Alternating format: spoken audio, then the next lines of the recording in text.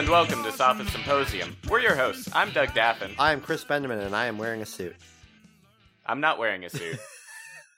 Doug didn't want to come to our boat cruise tonight. I couldn't come. I had class. I had class too. I cut out. Yeah, but I want to cut out for different reasons and not for a boat cruise. And I only get 2 cuts this semester. Ooh, that's tough. I haven't gotten to go to a boat cruise so far in law school, so I wanted to take the opportunity. Yeah, this is the first time.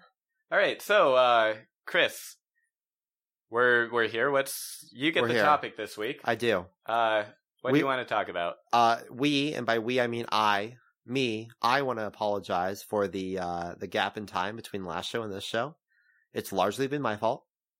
I will say the topic tonight is truth.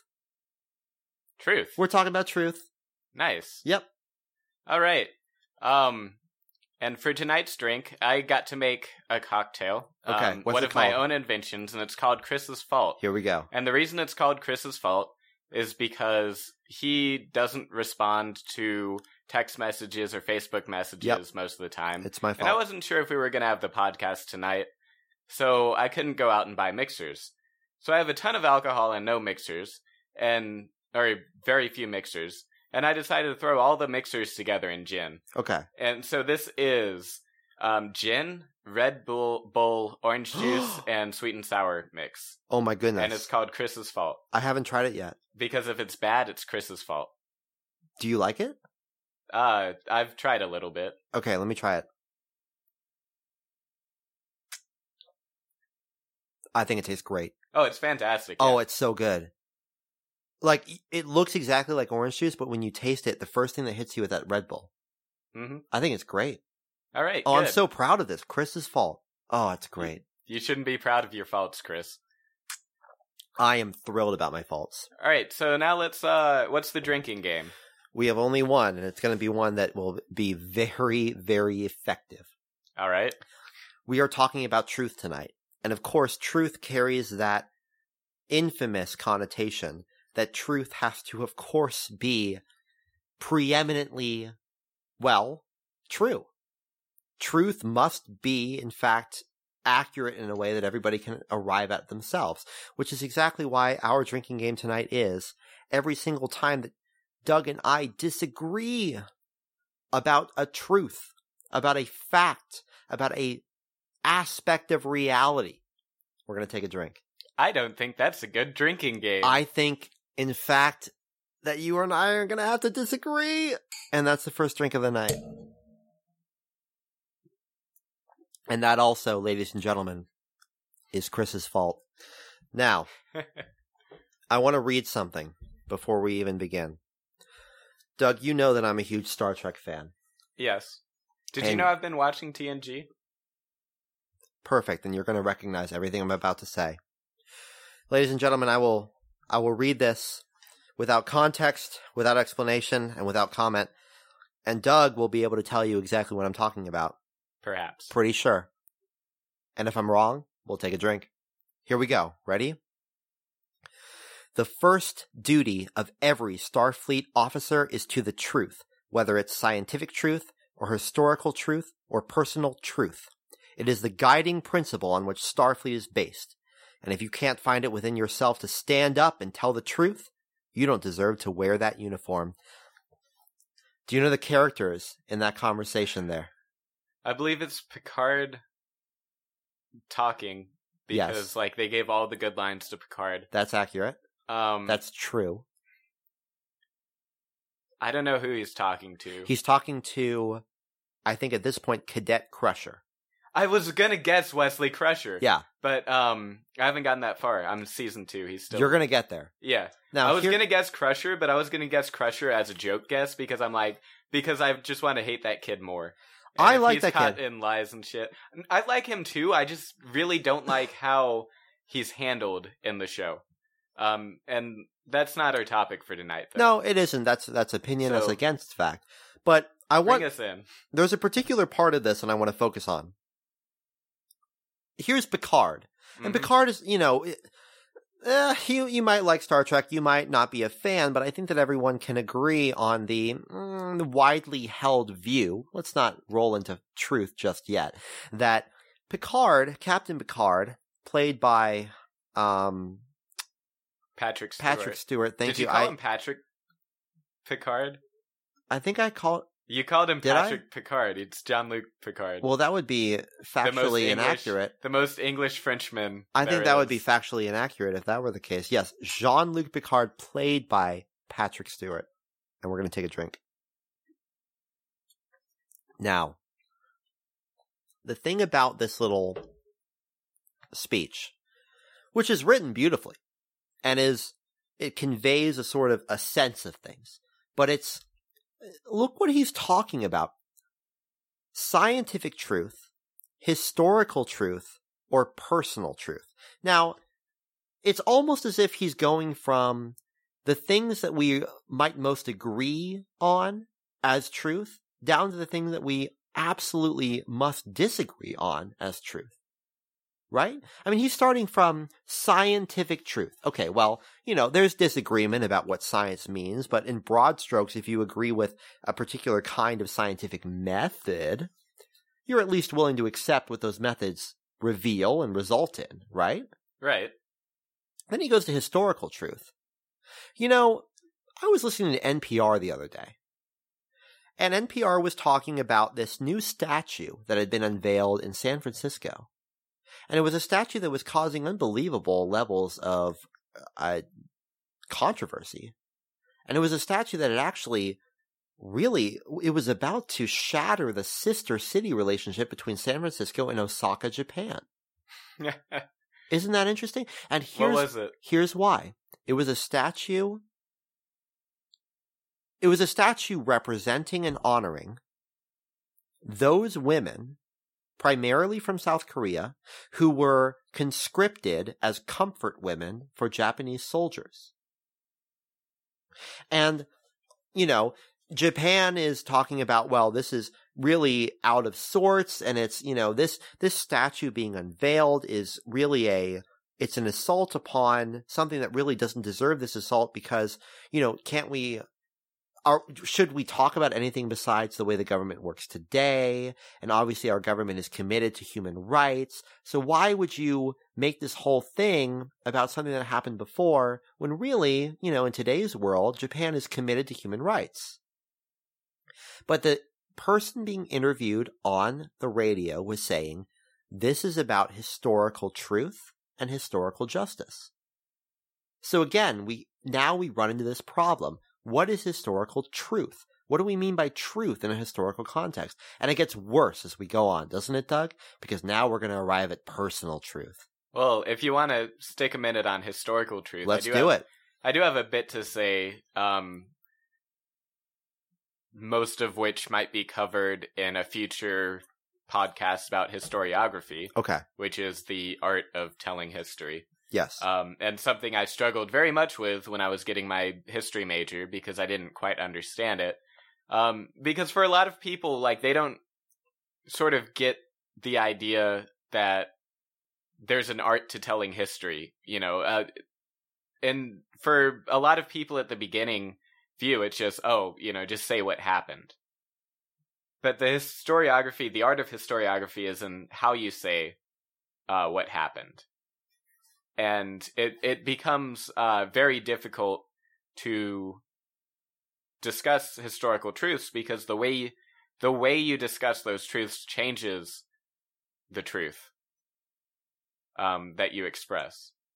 I'm really glad you brought that up because I'm a huge fan of Dan Carlin. I think I brought this up Hardcore many history. times. Yep, we've talked about this before. If I ever listen to a podcast, it might be that one.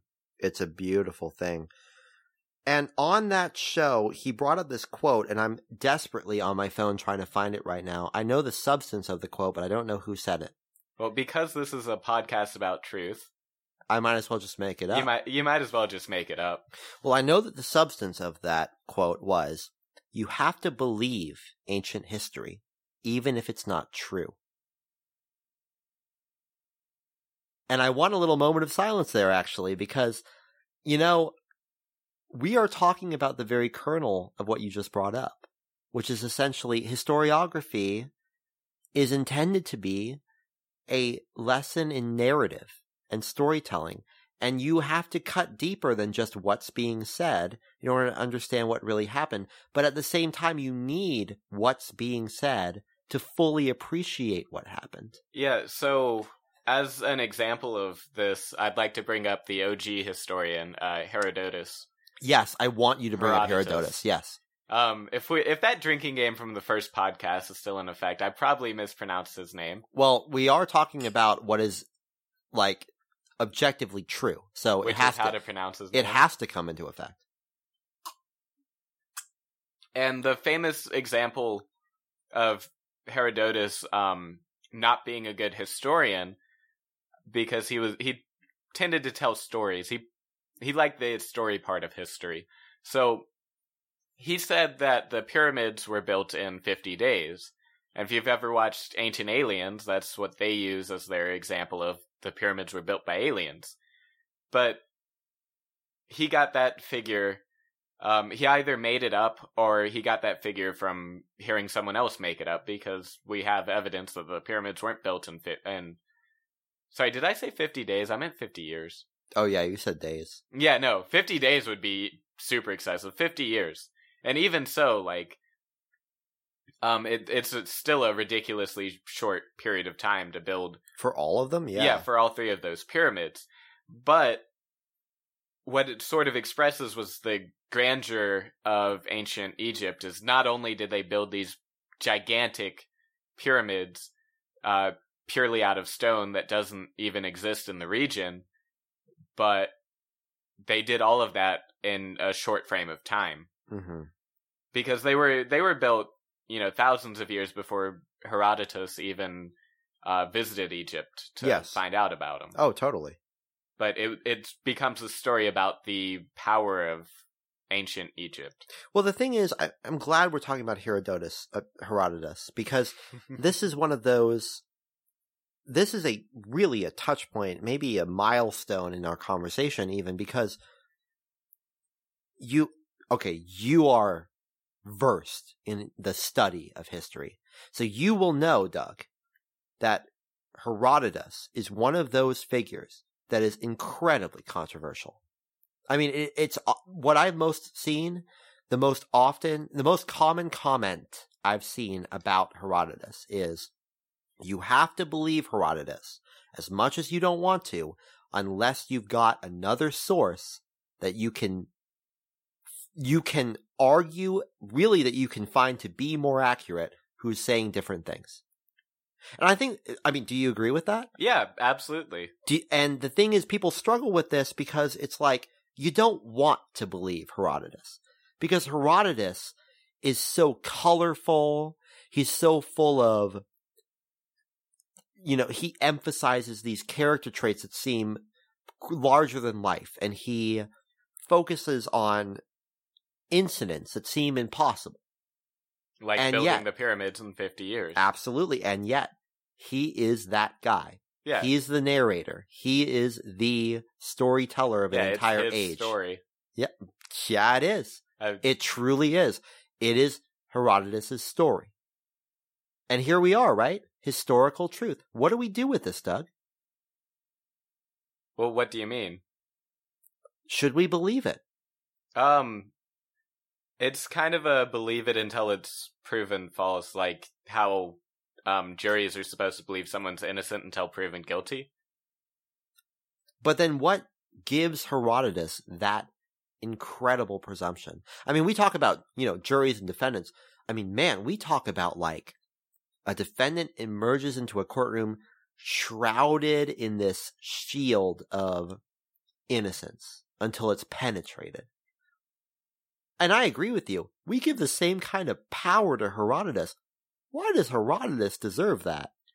Because he was someone who put in the work, I think, to go around to all these different places and collect stories and retell them. Well, he says that he put in the work. And because we don't really have a ton of other sources.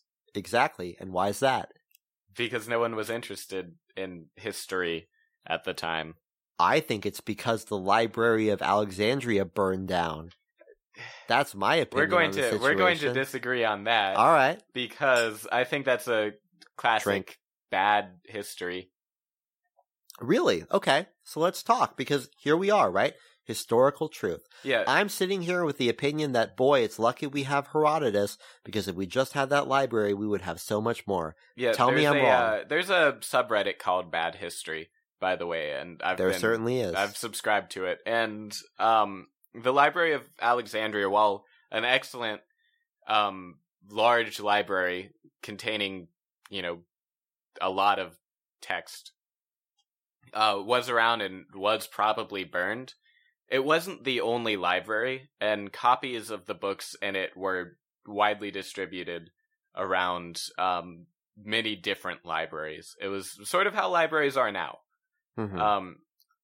To that extent, like burning the library or burning that library didn't destroy all of the information in the library because it was preserved in other places.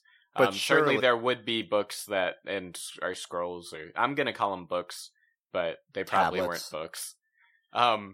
Certainly there were texts that were lost. I'm not going to call them books. I'm going to call them texts.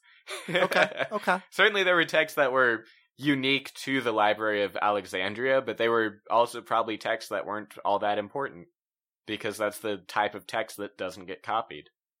If it's an important text, it gets copied and put in other libraries. Well, maybe, but this is the kind of thing that this conversation would rely entirely upon assumptions that cannot be, I can't prove them. So, we'll probably move on, in fact. Absolutely. But, the idea is historical truth. We're very, very close to the line of, what's the value of being accurate? What is true? Is it true that Alexander the Great split the Gordian knot with his sword? Well, what do we mean by true in that case? Yeah, or look at the history said in the Bible, because that's where we get, especially the Old Testament, is where we get a ton of our history of the Middle East. And it's generally a good source that people use, and then they research further and do archaeology. Archaeology. And other methods, but generally, it's a historical record, and it's also an embellished tale. The thing is, we're just right now going to reveal sort of the kernel of this entire idea, the entire conversation of historical truth. Of truth, okay, which is. And historical truth, I think, is a really great place to highlight this issue. Is that we mean very different things when we say truth and when we say accurate or accuracy. Well, what do you mean? Well, let's look at historical truth for a minute. We're talking about Herodotus, who weaves these stories where the majority of them mustn't be true. It just can't be true. We think about, for example, the Gordian knot, right? The famous story of Alexander coming across this historic shrine to an old god, and this ancient puzzle that he splits with his sword, and it's this incredible moment, and it's so meaningful, and it's like an author in a fiction book had written this moment to be indicative or foreshadowing of future heroism and victory, and how could it be true? Or rather, how could it be accurate? Maybe it's much harder to question whether it's true than whether it's accurate. Do you understand what I'm saying? Well, I'd like to hear what your difference is between accuracy and truth. Well, and this is the thing. I think that truth is so much easier to attain than accuracy. Because accuracy, we can start to get into all these things. Yeah, accuracy, we can say, is 1 + 1 = 2. Perhaps we can say that. I'm not even, in fact, sure about that, because math is theoretical. There's Well, yes, but because math is theoretical, then it's internally consistent. Well, do you know what I mean? Oh, yes, I do. Because 1 + 1 = 2, because 2 = 1 + 1. By math. Yeah, by math. I think that accuracy is more commonly, Accuracy, I think, is more commonly found in sort of, let's test it in the real world, and if it in fact works out that way, then it's accurate. I think that's what we mean by sort of accuracy as against truth. I think that math has so much opportunity for truth, true math. Truth and accuracy being hand in hand. I think that's very likely to be Yeah. correct. We have to be very careful with our words in this podcast because I want to say things like true and accurate, but I think we have to avoid them. I still don't understand the distinction you're making between truth and accuracy. Like, what is truth then? Okay, let's talk about historical truth, for example. Yeah. And my example earlier, I think, I think it assumed a lot about what a listener would understand. So let's Or even the person you're talking to. You are, in fact. I'm only a history major. I don't know anything about the Gordian knot. You are certainly a listener. I will say that. So, okay.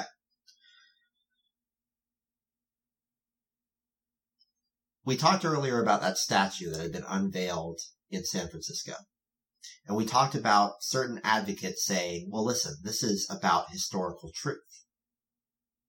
Okay. But that historical truth requires a narrative.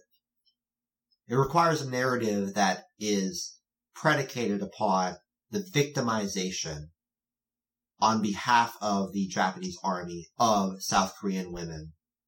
And obviously, this is a narrative about grief, sorrow, domination, subjugation, a lot of really dark, dirty words, right? Right. The Japanese government doesn't like that narrative, and it doesn't agree with that historical quote-unquote truth. These are thematic, these are things you arrive... Or at least they don't believe in putting a spotlight on it. Like, that is important. No, I imagine if you asked, the Japanese government, do you think that the Japanese army subjugated, do you think that this narrative is accurate? Is it true? Is this a true narrative? They would say no. They might very well say, based upon maybe the same facts, based upon maybe the same, accuracies, they would say, no, that's not the way we see it. We don't see that as true. We see that as a misstatement of reality. But why is that them using truth correctly instead of them using truth incorrectly? That's my point, is that I don't think that we can treat truth in an objective sense. I think that truth, and this is exactly my point, right? Yeah. Picard is talking about, I'm going to keep tying this back, scientific truth. Very hard to dispute. People do it. Yeah. Did you see that global warming. Well, did you see that BOB recently launched a Kickstarter to put satellites around the planet in order to prove that the planet is flat? That is, in fact, it is fact. I can't even say true or accurate anymore, but it is a fact that he's put that online. And you can find it today. He's asking for like $250,000 to do this. That's really funny. It is. Well, he's on the outside of that. Right. But most of us, I think, agree with scientific truth. Right. And maybe if you want to go a higher level above scientific truth, you could do mathematic truth. Because as we discussed earlier, we may have scientific truths that are only true now because it's all we know, that may be overturned in the future as we gain more knowledge. Yeah, I mean, fair enough, but again, math is entirely, it's human-centered. It's not meant to... It's a tool. It's not meant to comport with the outside world. Right. It's self-contained. But because it's self-contained, then it can ultimately be true because we decide what truth is. Only because in that case, we take truth and accuracy and we make them the same thing. Right. So that's artificial, I think, is what I mean by that. As against scientific truth. Science, as against math, requires us to actually say something about the real world and test it against that real world. And look what we have. From second one, you move into science, and what do you got? You got disagreement. And you got dissent. And you got, is the world even round? Okay, some people don't agree with that. Is there global warming? Not necessarily 100% agreement with that. But I think at least, we can say that sounds absurd to us, and we can at least agree that broad strokes, scientific truth, we can mostly agree on. Yeah, speaking about scientific truths, I always think it's funny that we use the phrase, do you believe in global warming? When what we really ought to use, as people on the side of believing in global warming, is, do you acknowledge global warming? Or do you know about global warming? Yeah. Because we're talking about what we accept as truth. Right. And when you accept something as true, it becomes much more like if someone else doesn't. You can't deny global warming if you don't know about it. So I don't like the do you know about global warming, but do you acknowledge it is such a leading question. It's like the, instead of do you beat your wife, it's the, when was the last time you beat your wife? Yeah. Or when did you stop beating your wife? Or yeah. have you stopped? It's one of those questions. It assumes the fact. Yeah, exactly. Yeah. It's interesting because with scientific truth, and this is, you saying that reinforces the point that we treat the things that we view as scientifically true as being objectively and universally true. Right. Such that if anyone disagrees with us on a scientific truth, we look at them sidelong. We think that they're crazy people, that they ascribe to some cult view of reality, some knowing untruth or something, that they're just absurd. They're crazy people for not agreeing with us on scientific truth, right? Yeah. So that's one lens of this when we talk about truth.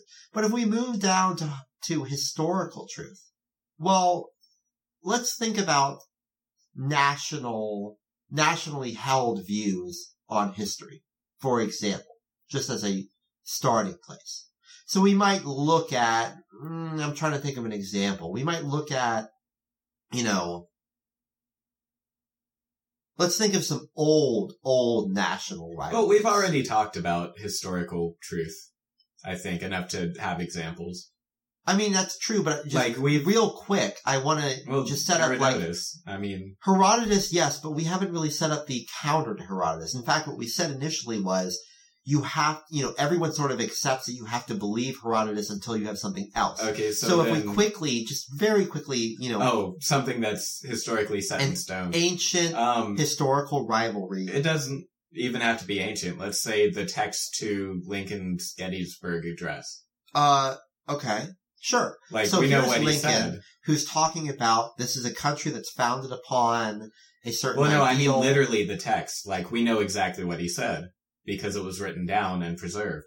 No. That's not what I'm talking about. Right. Truth is not accuracy. That's my entire idea. So yes, we can say that it's accurate that he said certain things. I'm talking about, was Lincoln right to establish that the history of America was about these founding principles articulated in the Declaration of Independence?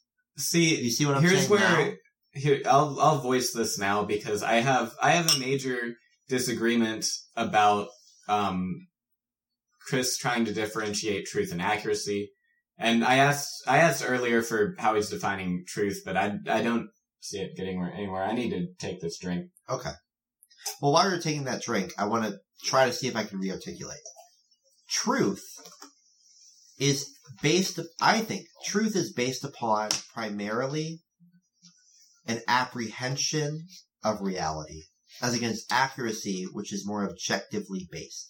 See, and what I don't understand is why not say truth and accuracy are the same thing, and then say that historiography is composed of both historical truths and historical beliefs.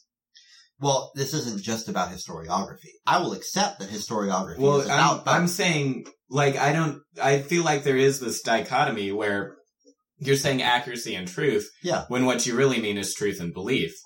Because you have things like scientific, as we discussed for scientific truth earlier, you were saying that we have some scientific accuracy and then we have some scientific truth, but the scientific truth part sounded like scientific belief. And it's the same thing going into historiography, and I'm going to assume that it'd be about the same thing going into personal truth. Well, because it's about more than you and I just talking right here, because people in the real world treat this word truth as being fundamentally predicated upon belief. And we can't just sit here, I think, and that's the point of my topic tonight. We can't just sit here and say, oh, well, let's just redefine it. We call these things, different than people call them.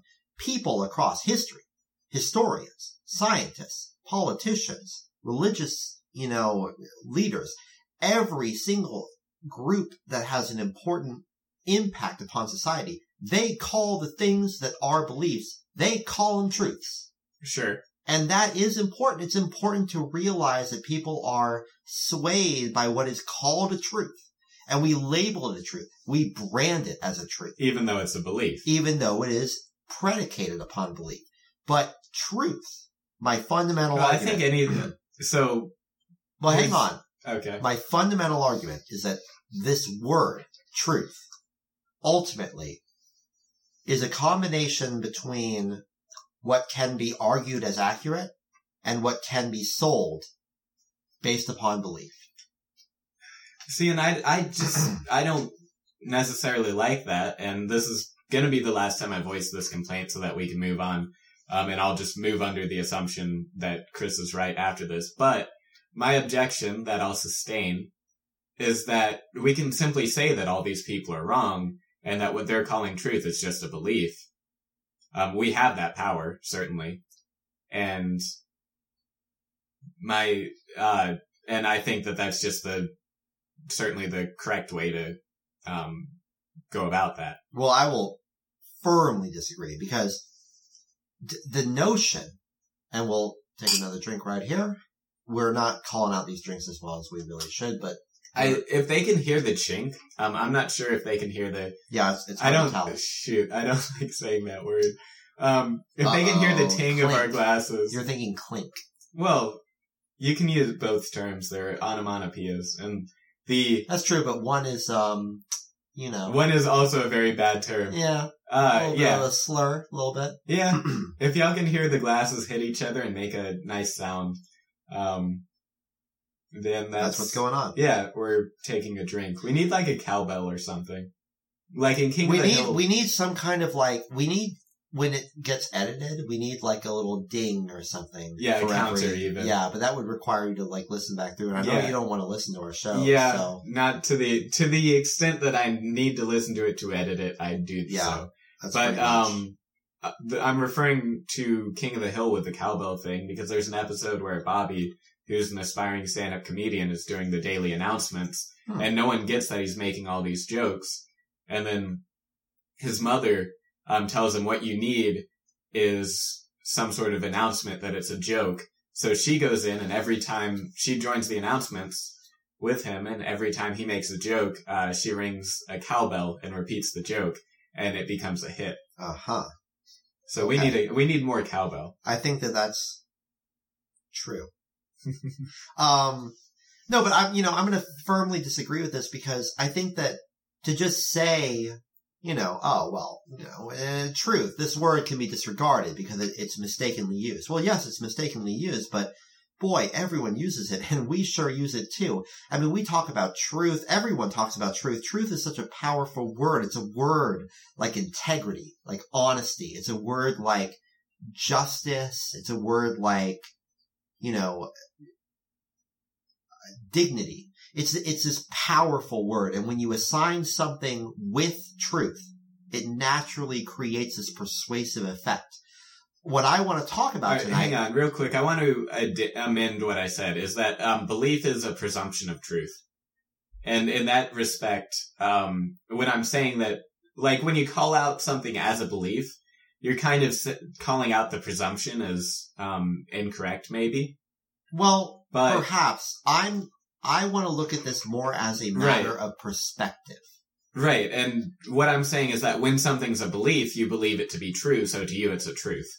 Whereas a third party might see it or a second party even might see it as a belief. That's my that kind of resolves my objection. Yeah, that's my entire argument, is that we need to start looking at truth in a way that reflects its predication upon belief and perspective. Because yes, of course, every truth, we were talking about historical truth for a minute and we never really got through the idea. But if we look at any sort of national rivalry on anything, be it territorial, sovereignty based, But forget that. Sports-based. Right? I mean, look at A&M. Texas A&M University, right? Here's a school that claims that it won several national championships in football. Most people do not agree that they won those things. They've assigned their own truth based upon facts, certainly. They look at their records and they look at some collateral information. And then they decide, well, you know what? It's true that we won those championships. And it's so true to them that they placed them on the stadium with the numbers of the years and saying national champions these years. And it's become like a joke, right? But it's true to them. I mean, how can we really argue it's not? Here's another one. USC. Right? University of Southern California. University of Texas just recently played them in football. We lost a heartbreaker. You know what? Didn't break my heart because I've never seen my football team play that well. Did we lose that one? We did. Because I saw it go into overtime at that party. We were in like double overtime. Ooh. It took them so much longer to beat us than it should have. We were kicking ass. I mean, we played incredible. I've been watching this team for so many years. I've never been more proud than in that moment. Even in loss. But here's the thing. Before that game, this was all over the networks and all over the websites. USC was distributing their little game day packet. And they were talking about, well, here's the history of this is the vaunted rivalry with the University of Texas. And of course, USC has won every game against Texas. But that's not true. Or accurate. Now, as far as USC is concerned, that year that they lost to us in the national championship in 2005, when Texas won against USC, hook 'em horns. Were they not USC? Their year's record was, it was wiped out by the NCAA. The team was fined in their entire season's wins, but that's the thing. They were only fined their wins. The school's argument is, well, if we never got all those wins, we never would have went into the national championship. So Texas couldn't have beaten us. Ergo, that game never existed. Now, NCAA disagrees. And so does Texas, obviously. So here's a fun sort of parallel situation that you probably know a lot more than and will correct me on. Okay. Let's look at court cases and things being stricken off the record. Okay. Because court cases sort of establish their own truth. Yeah. About the matter that they're over. Especially criminal cases. Yep. Is like both sides tell a story and the jury tries to establish the truth. And this is, I guess, it's a cool place to go on your topic of truth. I think so. I don't know if it was planned or not. Go for it. Yeah. But things can be stricken off the record because they were improperly said. Yeah. I mean, that's one of those. Yeah. So it's sort of like the truth. It's not accuracy, because if it was purely on accuracy, it doesn't matter how someone obtained information or evidence. Yeah. Exactly. We create this additional burden, this additional barrier between accuracy and truth in the courtroom, where, as a society, we pretty much agree it matters most. So why do that unless we sort of have that understanding that, you know what, there's a difference. It's not enough to just say, well, if it's accurate, let it in.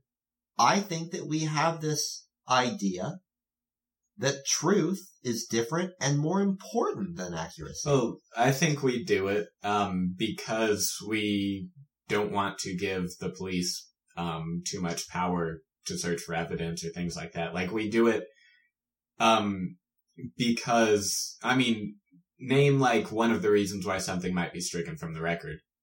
Violations of constitutional rights. Yeah. So we've determined that upholding the constitutional rights is more important than upholding the truth in a certain small...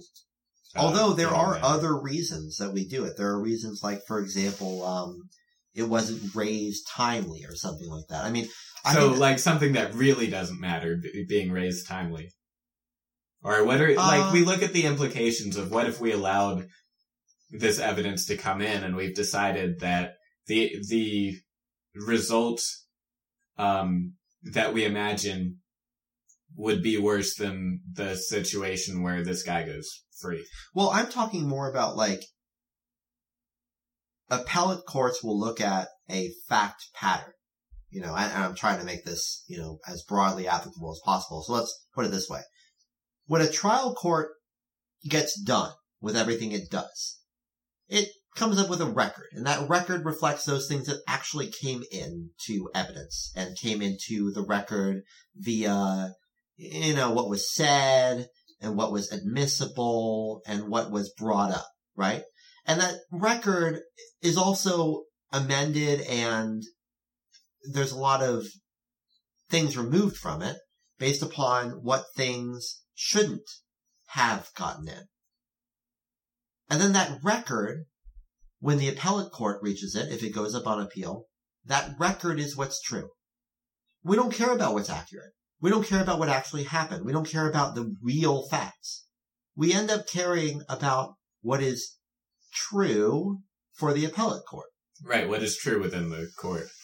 Right. The truth we created. Yeah, exactly. And by saying that, we have to recognize that it's not actually what's accurate. We're making up our own little sub-category of reality. Yeah, assumptions of what's accurate. Yeah, so for the purpose of doing this court case. Even when those courts literally have to realize that it's wrong, that it's actually not accurate, they'll still accept it as true. And that, I think, I'm glad you brought it up, because here we are, right? Yeah, no, this that's a one fantastic of those moments, example right? of what you were looking for. I mean, this is really, this is the kernel. Well, I've said kernel so many times. This is sort of that nugget that rests underneath all of this. Yeah. Is that in some of the most important... Colonel Truth was my favorite general. Yeah? Colonel Truth. I like that. I like that a lot. He wouldn't be a general, he'd be a colonel, but... You don't was my favorite commander. You don't want him to be a colonel? Colonel? Yeah. Do you want to move on to personal truth? Because we still haven't gotten there. And we haven't gotten there yet. But, absolutely. I mean, I thought it was so important that we really got here. That we're both talking about, in some of the most important venues of human interaction and human decision making, we not only draw a distinction between truth and accuracy, we value truth above accuracy. And so let's move exactly where you're saying. Let's talk about personal truth. Oh my God, how can you even put truth with that word personal? What madness is that, right? It kind of implies that this is what's true to me but may not be true to you. How can we have consistency in personal truth? How can we even put truth next to that word? Unless, and I think you can finish that sentence. Unless what? Unless we recognize that truth can be different for different individuals. And if we recognize that, and they're all still truth, what does that mean? Then personal truth can exist. And truth is... subjective. Exactly. So you're right here with me, man, right? No. What do we do with that? Oh, you're not here with me. Okay. All right. We'll do a little clink right here. It really is clink. I can't believe I screwed that up. It's okay. It's all right. By the way, speaking real quick about our explicit tags and how much we swear, and we haven't really been swearing tonight. Not tonight. Yeah, what's the fucking deal about that? Yeah, what the fuck? Yeah, anyways, I was talking to someone about that today as I was recommending the podcast. Mm-hmm. And the way I see it, we have and you can tell your mom this, we have those explicit tags to keep the youth out of this. Because Socrates got busted for corrupting the youth. And if we have the explicit tag on there, then we're not corrupting the youth. I like that. That's a good argument. Yeah. I mean, after all, he was he was executed for no other reason. Yeah, we don't want our last podcast to be us having a drinking game with Hemlock. That's really funny. That's so funny. Actually, I think when people say this kind of thing, it's usually sarcastic and being an asshole. I can genuinely tell you that was so funny. I actually didn't even think to laugh. It was so clever and like witty. I was just like appreciating it instead of laughing at it. Thank you. That one took a bit of time to think about. Anyways, so personal truths. Here's how I disagree. Okay. I think that you could limit the term personal truths to, sort of an expressive feeling. Okay. Because my theme for this season is expression. Yeah. An expression of how you feel about certain things. And it can be a truth, if you see something and it makes you angry, but other people happy, you can express your personal truth about how that thing is rage-inducing. Yeah. Even though it's not rage-inducing to the people it made happy, it induced rage in you. Yeah. And that's a personal truth. And it's personally accurate. I don't see how we disagree. That's my argument. Well, my disagreement is you said then that truth is subjective, but that would be objective because it objectively made you angry. No. I don't think that that's the way to look at subjective and objective reality. I think that when we say something's objective versus subjective, I think that what we're talking about is the metric of measuring. Right. Well, so, and this comes in how you express yourself, because if you say, so whatever that thing was is rage inducing and you're the only person who it induced rage in, that might be a subjective truth. But if you say this made me angry, that's an objective truth. And it's a matter of how you say the words. No, I don't think that that's a valuable distinction. We're having a lot of disagreements here. Yeah, we are. But, to the extent that they're truth, well, whatever. We'll take our drink. This is actually a pretty nice drink. I think it's actually really good. I'm proud to have my name on it. This is like number 5 of cocktails I've invented. I think it's great. Anyway, I think it's not a valuable distinction to say that just admitting that your opinion is based upon your own perception versus saying a judgment call about it that is perception based is the difference between subjective and objective. I think that objective is more like, can we arrive at a metric that anyone can engage in and arrive at the same conclusion versus subjective, which universally I think is the metric based upon an individual's perspective. And that I think we're in both this makes me mad versus this is enraging. All right. We're talking about subjective either way. I'll change my mind and agree with you. So, throw up some of the drink back in. Aww. Undrink your drink, Chris. This means so much to me. Undrink your drink. I want to drink more of my drink because I feel so happy now. All right, clink. Clink is its own slang, actually. Isn't it just an onomatopoeia? Clink is it's jail, right? Mm. I think if you go in the clink, it's a Pokemon. No, it's not. Yes, it is. What? Generation 5. They made a line of Pokemon that were steel Pokemon, and it was 1 gear, and then it evolved into 2 gears, and then it evolved into 3 gears. And it was like clink, cling, clang, and then clink, clang. Okay. That was the generation where I feel like they phoned it in. Really sort of lost their way.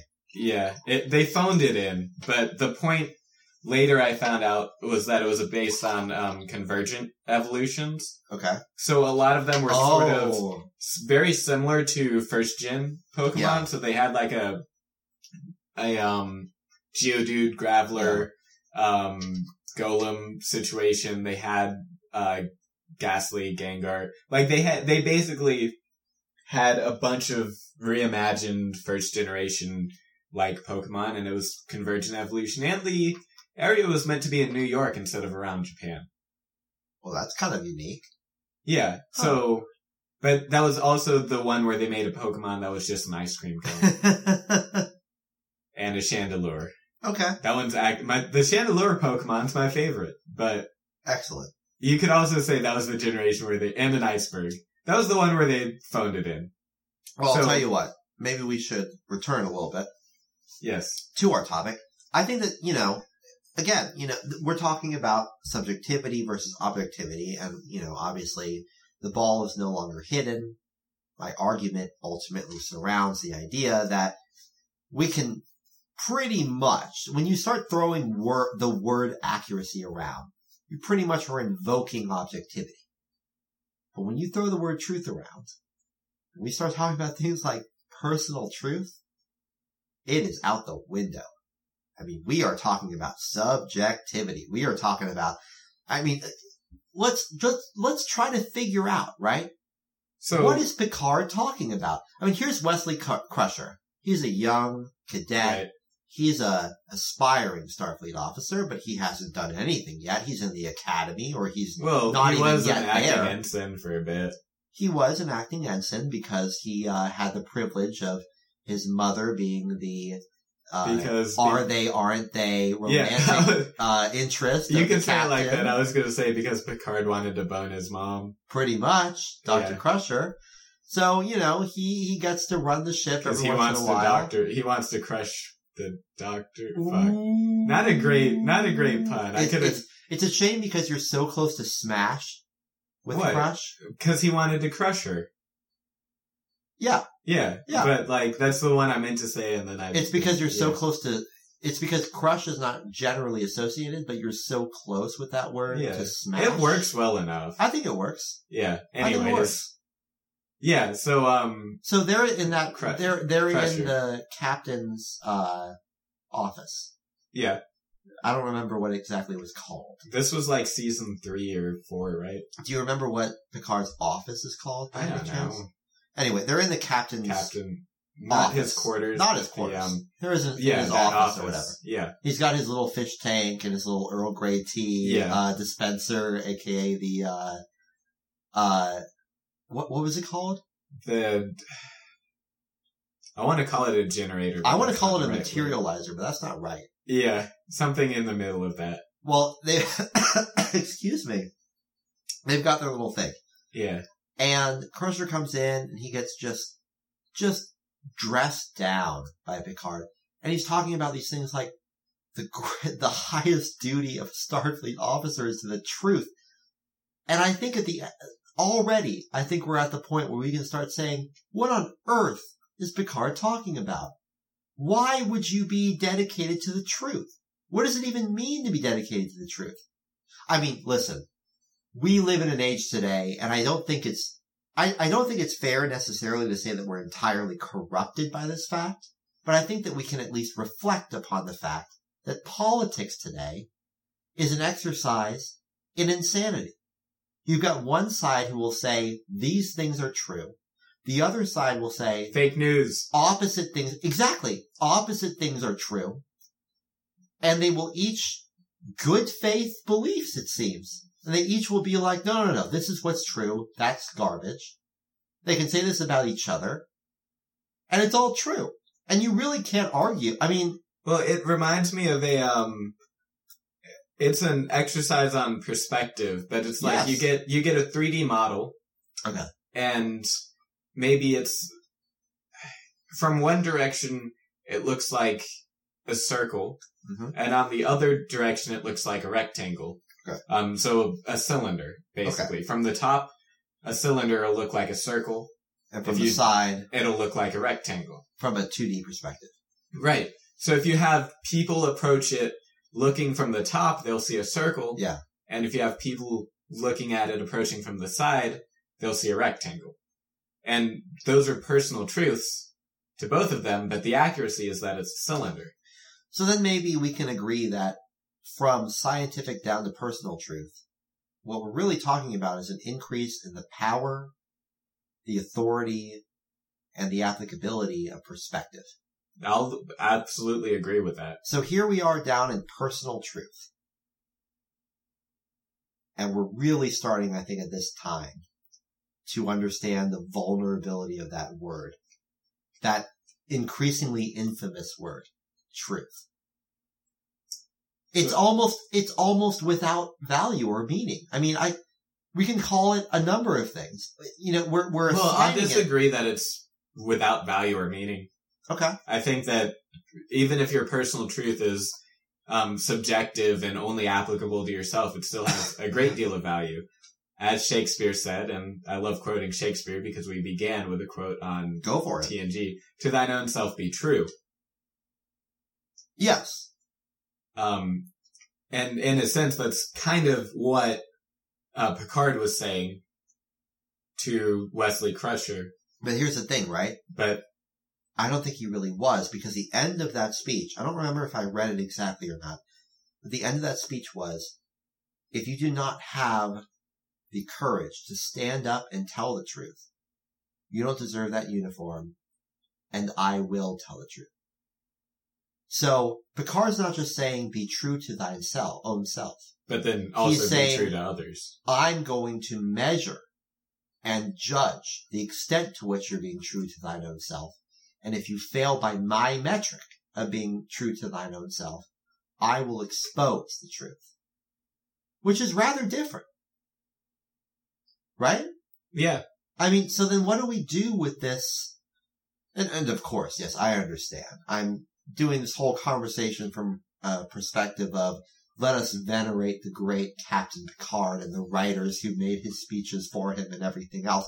But I do think that this little exercise in oration ends up being valuable to anybody who's thinking about, well, what does it mean to tell the truth, to be true to yourself or anything else? So then here's the question, right? What does it mean to be true?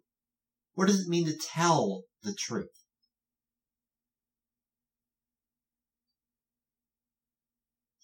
That's a fun question.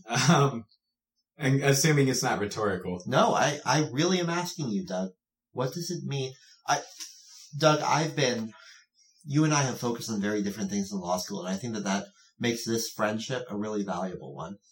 Among other things, that makes you and I think we have a very valuable friendship to me. In my time in law school, we focused so much on trial and persuasion and narrative and storytelling. And one of the things that gets affirmed and asserted and refreshed in our minds time and time again is to tell the client's truth. Tell the true client story, etc., etc. The word true attaches to everything, right? All right. Tell show their true self, express their true feelings. True, So, right? So what does that mean, Doug? What do you think? You may or may not like my answer. I don't care if I like your answer. This is about our conversation. My answer for what it means to tell the truth is to be accurate from whichever perspective you're meant to use in the situation. Okay. Which is to say, it's going back to the cylinder example. Sure. If someone looks at it from the top and says, "I see a circle," they're being accurate from their perspective. Okay. They're telling the truth from their perspective. And if you ask that person, "Well, what did you see?" and they say, "I saw a circle," they're not lying. They're telling you what they saw. They're being truthful from their perspective. So we're still talking about perspective. Right. Okay. And that's what I think telling the truth is saying, I'm going to be accurate, but maybe my total overall accuracy is limited by the perspective that I'm using to approach this. Do you think by that methodology of truth that it's possible to express dishonest truths? Well, assuming you mean, I think if something's a dishonest truth, it's a matter of perspective. Assuming I know what you mean by dishonest truth. I think to that extent, if someone says, it's a circle and it's actually a cylinder, would you say that's a dishonest truth? No. What I'm talking about is if you... So, okay, well, let's talk about advocacy as lawyers. Yeah. Your client comes in and says, this is a circle. Here's a circle. I've been doing this for a long time and I know this is a circle. My experience and training and life, this is a circle.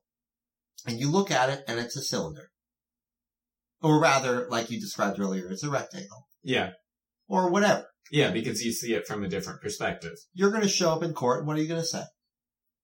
Well, I'm not a trial judge, but I guess I would be bound to say it's a circle. You might well. So that's kind of my question. Are you being dishonest?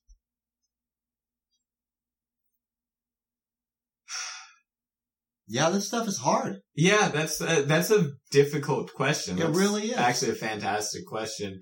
I don't think you're being dishonest because you're there as an agent of your client, which effectively means you're there as an extension of your client. Oh, sure. Means you're there to say what your client saw. And that's the easy answer. The easy answer is always, even if I'm being dishonest, I'm doing my job, and my job is to be dishonest when necessary. But my question to you is, are you still yet being dishonest? Even if we say that you're right to be dishonest, are you being dishonest? Well, but here's the thing is when you go to court, you're not asked to say what you think. You're asked to represent your client. Again, that's the easy answer. Well, yeah, but what I'm saying is, again, the question isn't, lawyer, what did you see? It's lawyer, what did your client see? And when you're asked that question and you answer a circle, even though you saw a rectangle, you're being honest. So now you're, okay. I understand what you mean about dishonest. And I understand what you mean. Dishonest. What you're saying is we need to separate the agency from this question because I'm basically asking you as an agent, whether you're being dishonest. And you're responding, I think, correctly that I'm not an agent. I'm nothing more than a representation of my client. And if my client saw a circle, then it's a circle. And forget what I think. And I respect that. Sure, whatever, I'll agree with you. No, I think, I don't know if I'm saying it exactly right. But I think that in broad strokes, what you're saying is... It's a bad hypo? Yeah. Yeah. That you're not, this is very different from what we would really talk about in terms of dishonesty. So maybe let's talk about, we might say, for example, as a teacher, perhaps, or some other communicator whose job is not, to just be the zealous advocate of their principle, but rather you get a book. You're a teacher. You get a book that you have to teach, a textbook that you have to teach from. And it says that Jesus rode a velociraptor around. And this is not even crazy because here in Texas, we have these textbooks around in schools.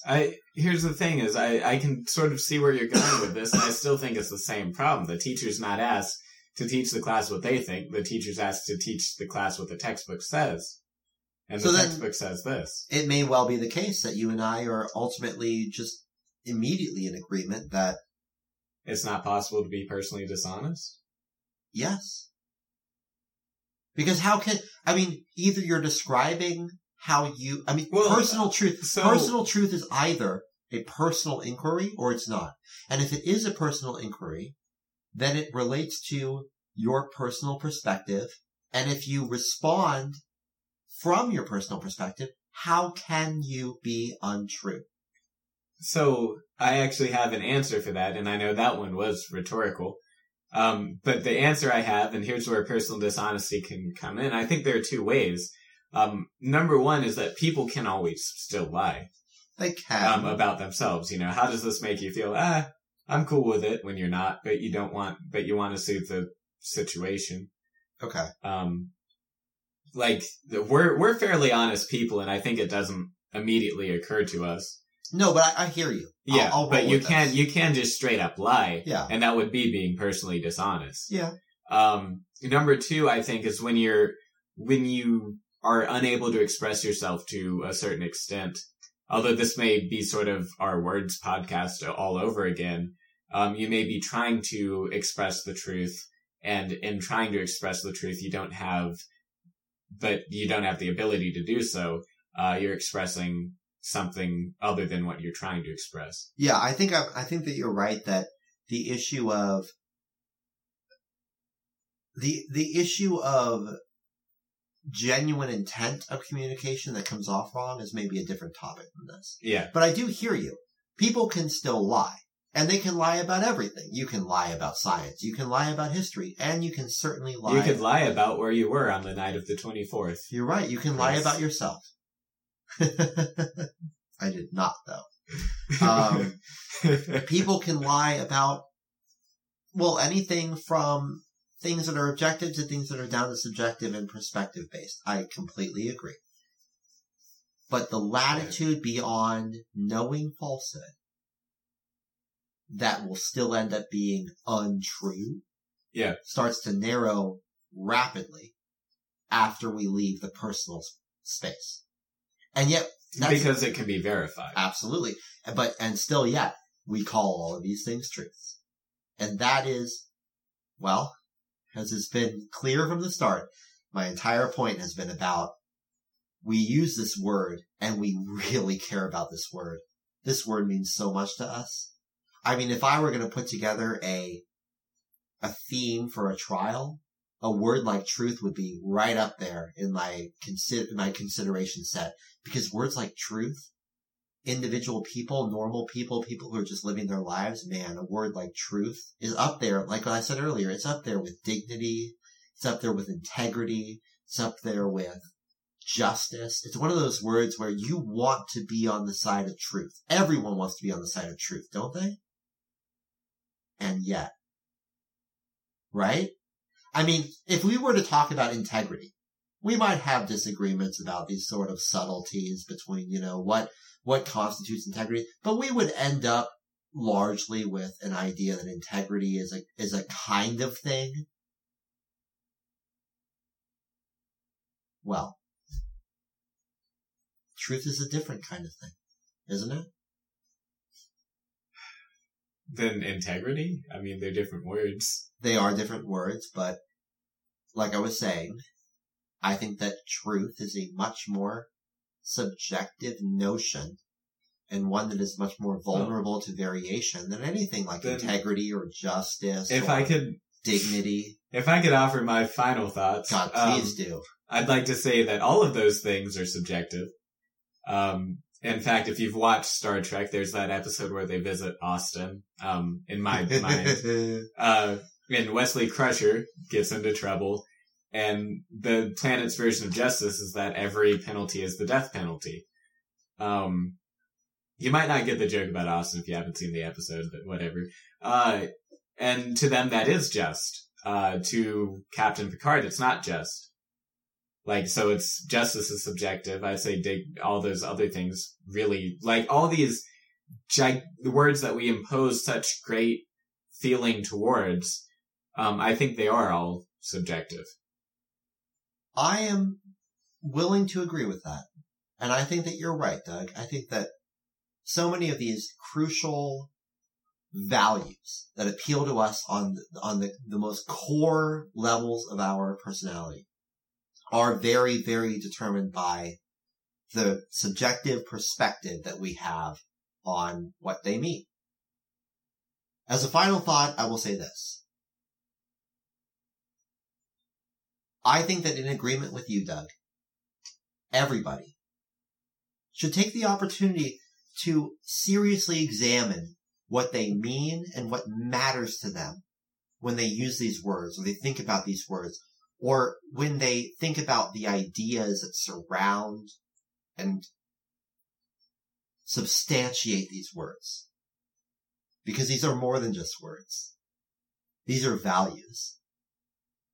And if we're not careful about what we mean by our values, then it's very easy for us to get lost.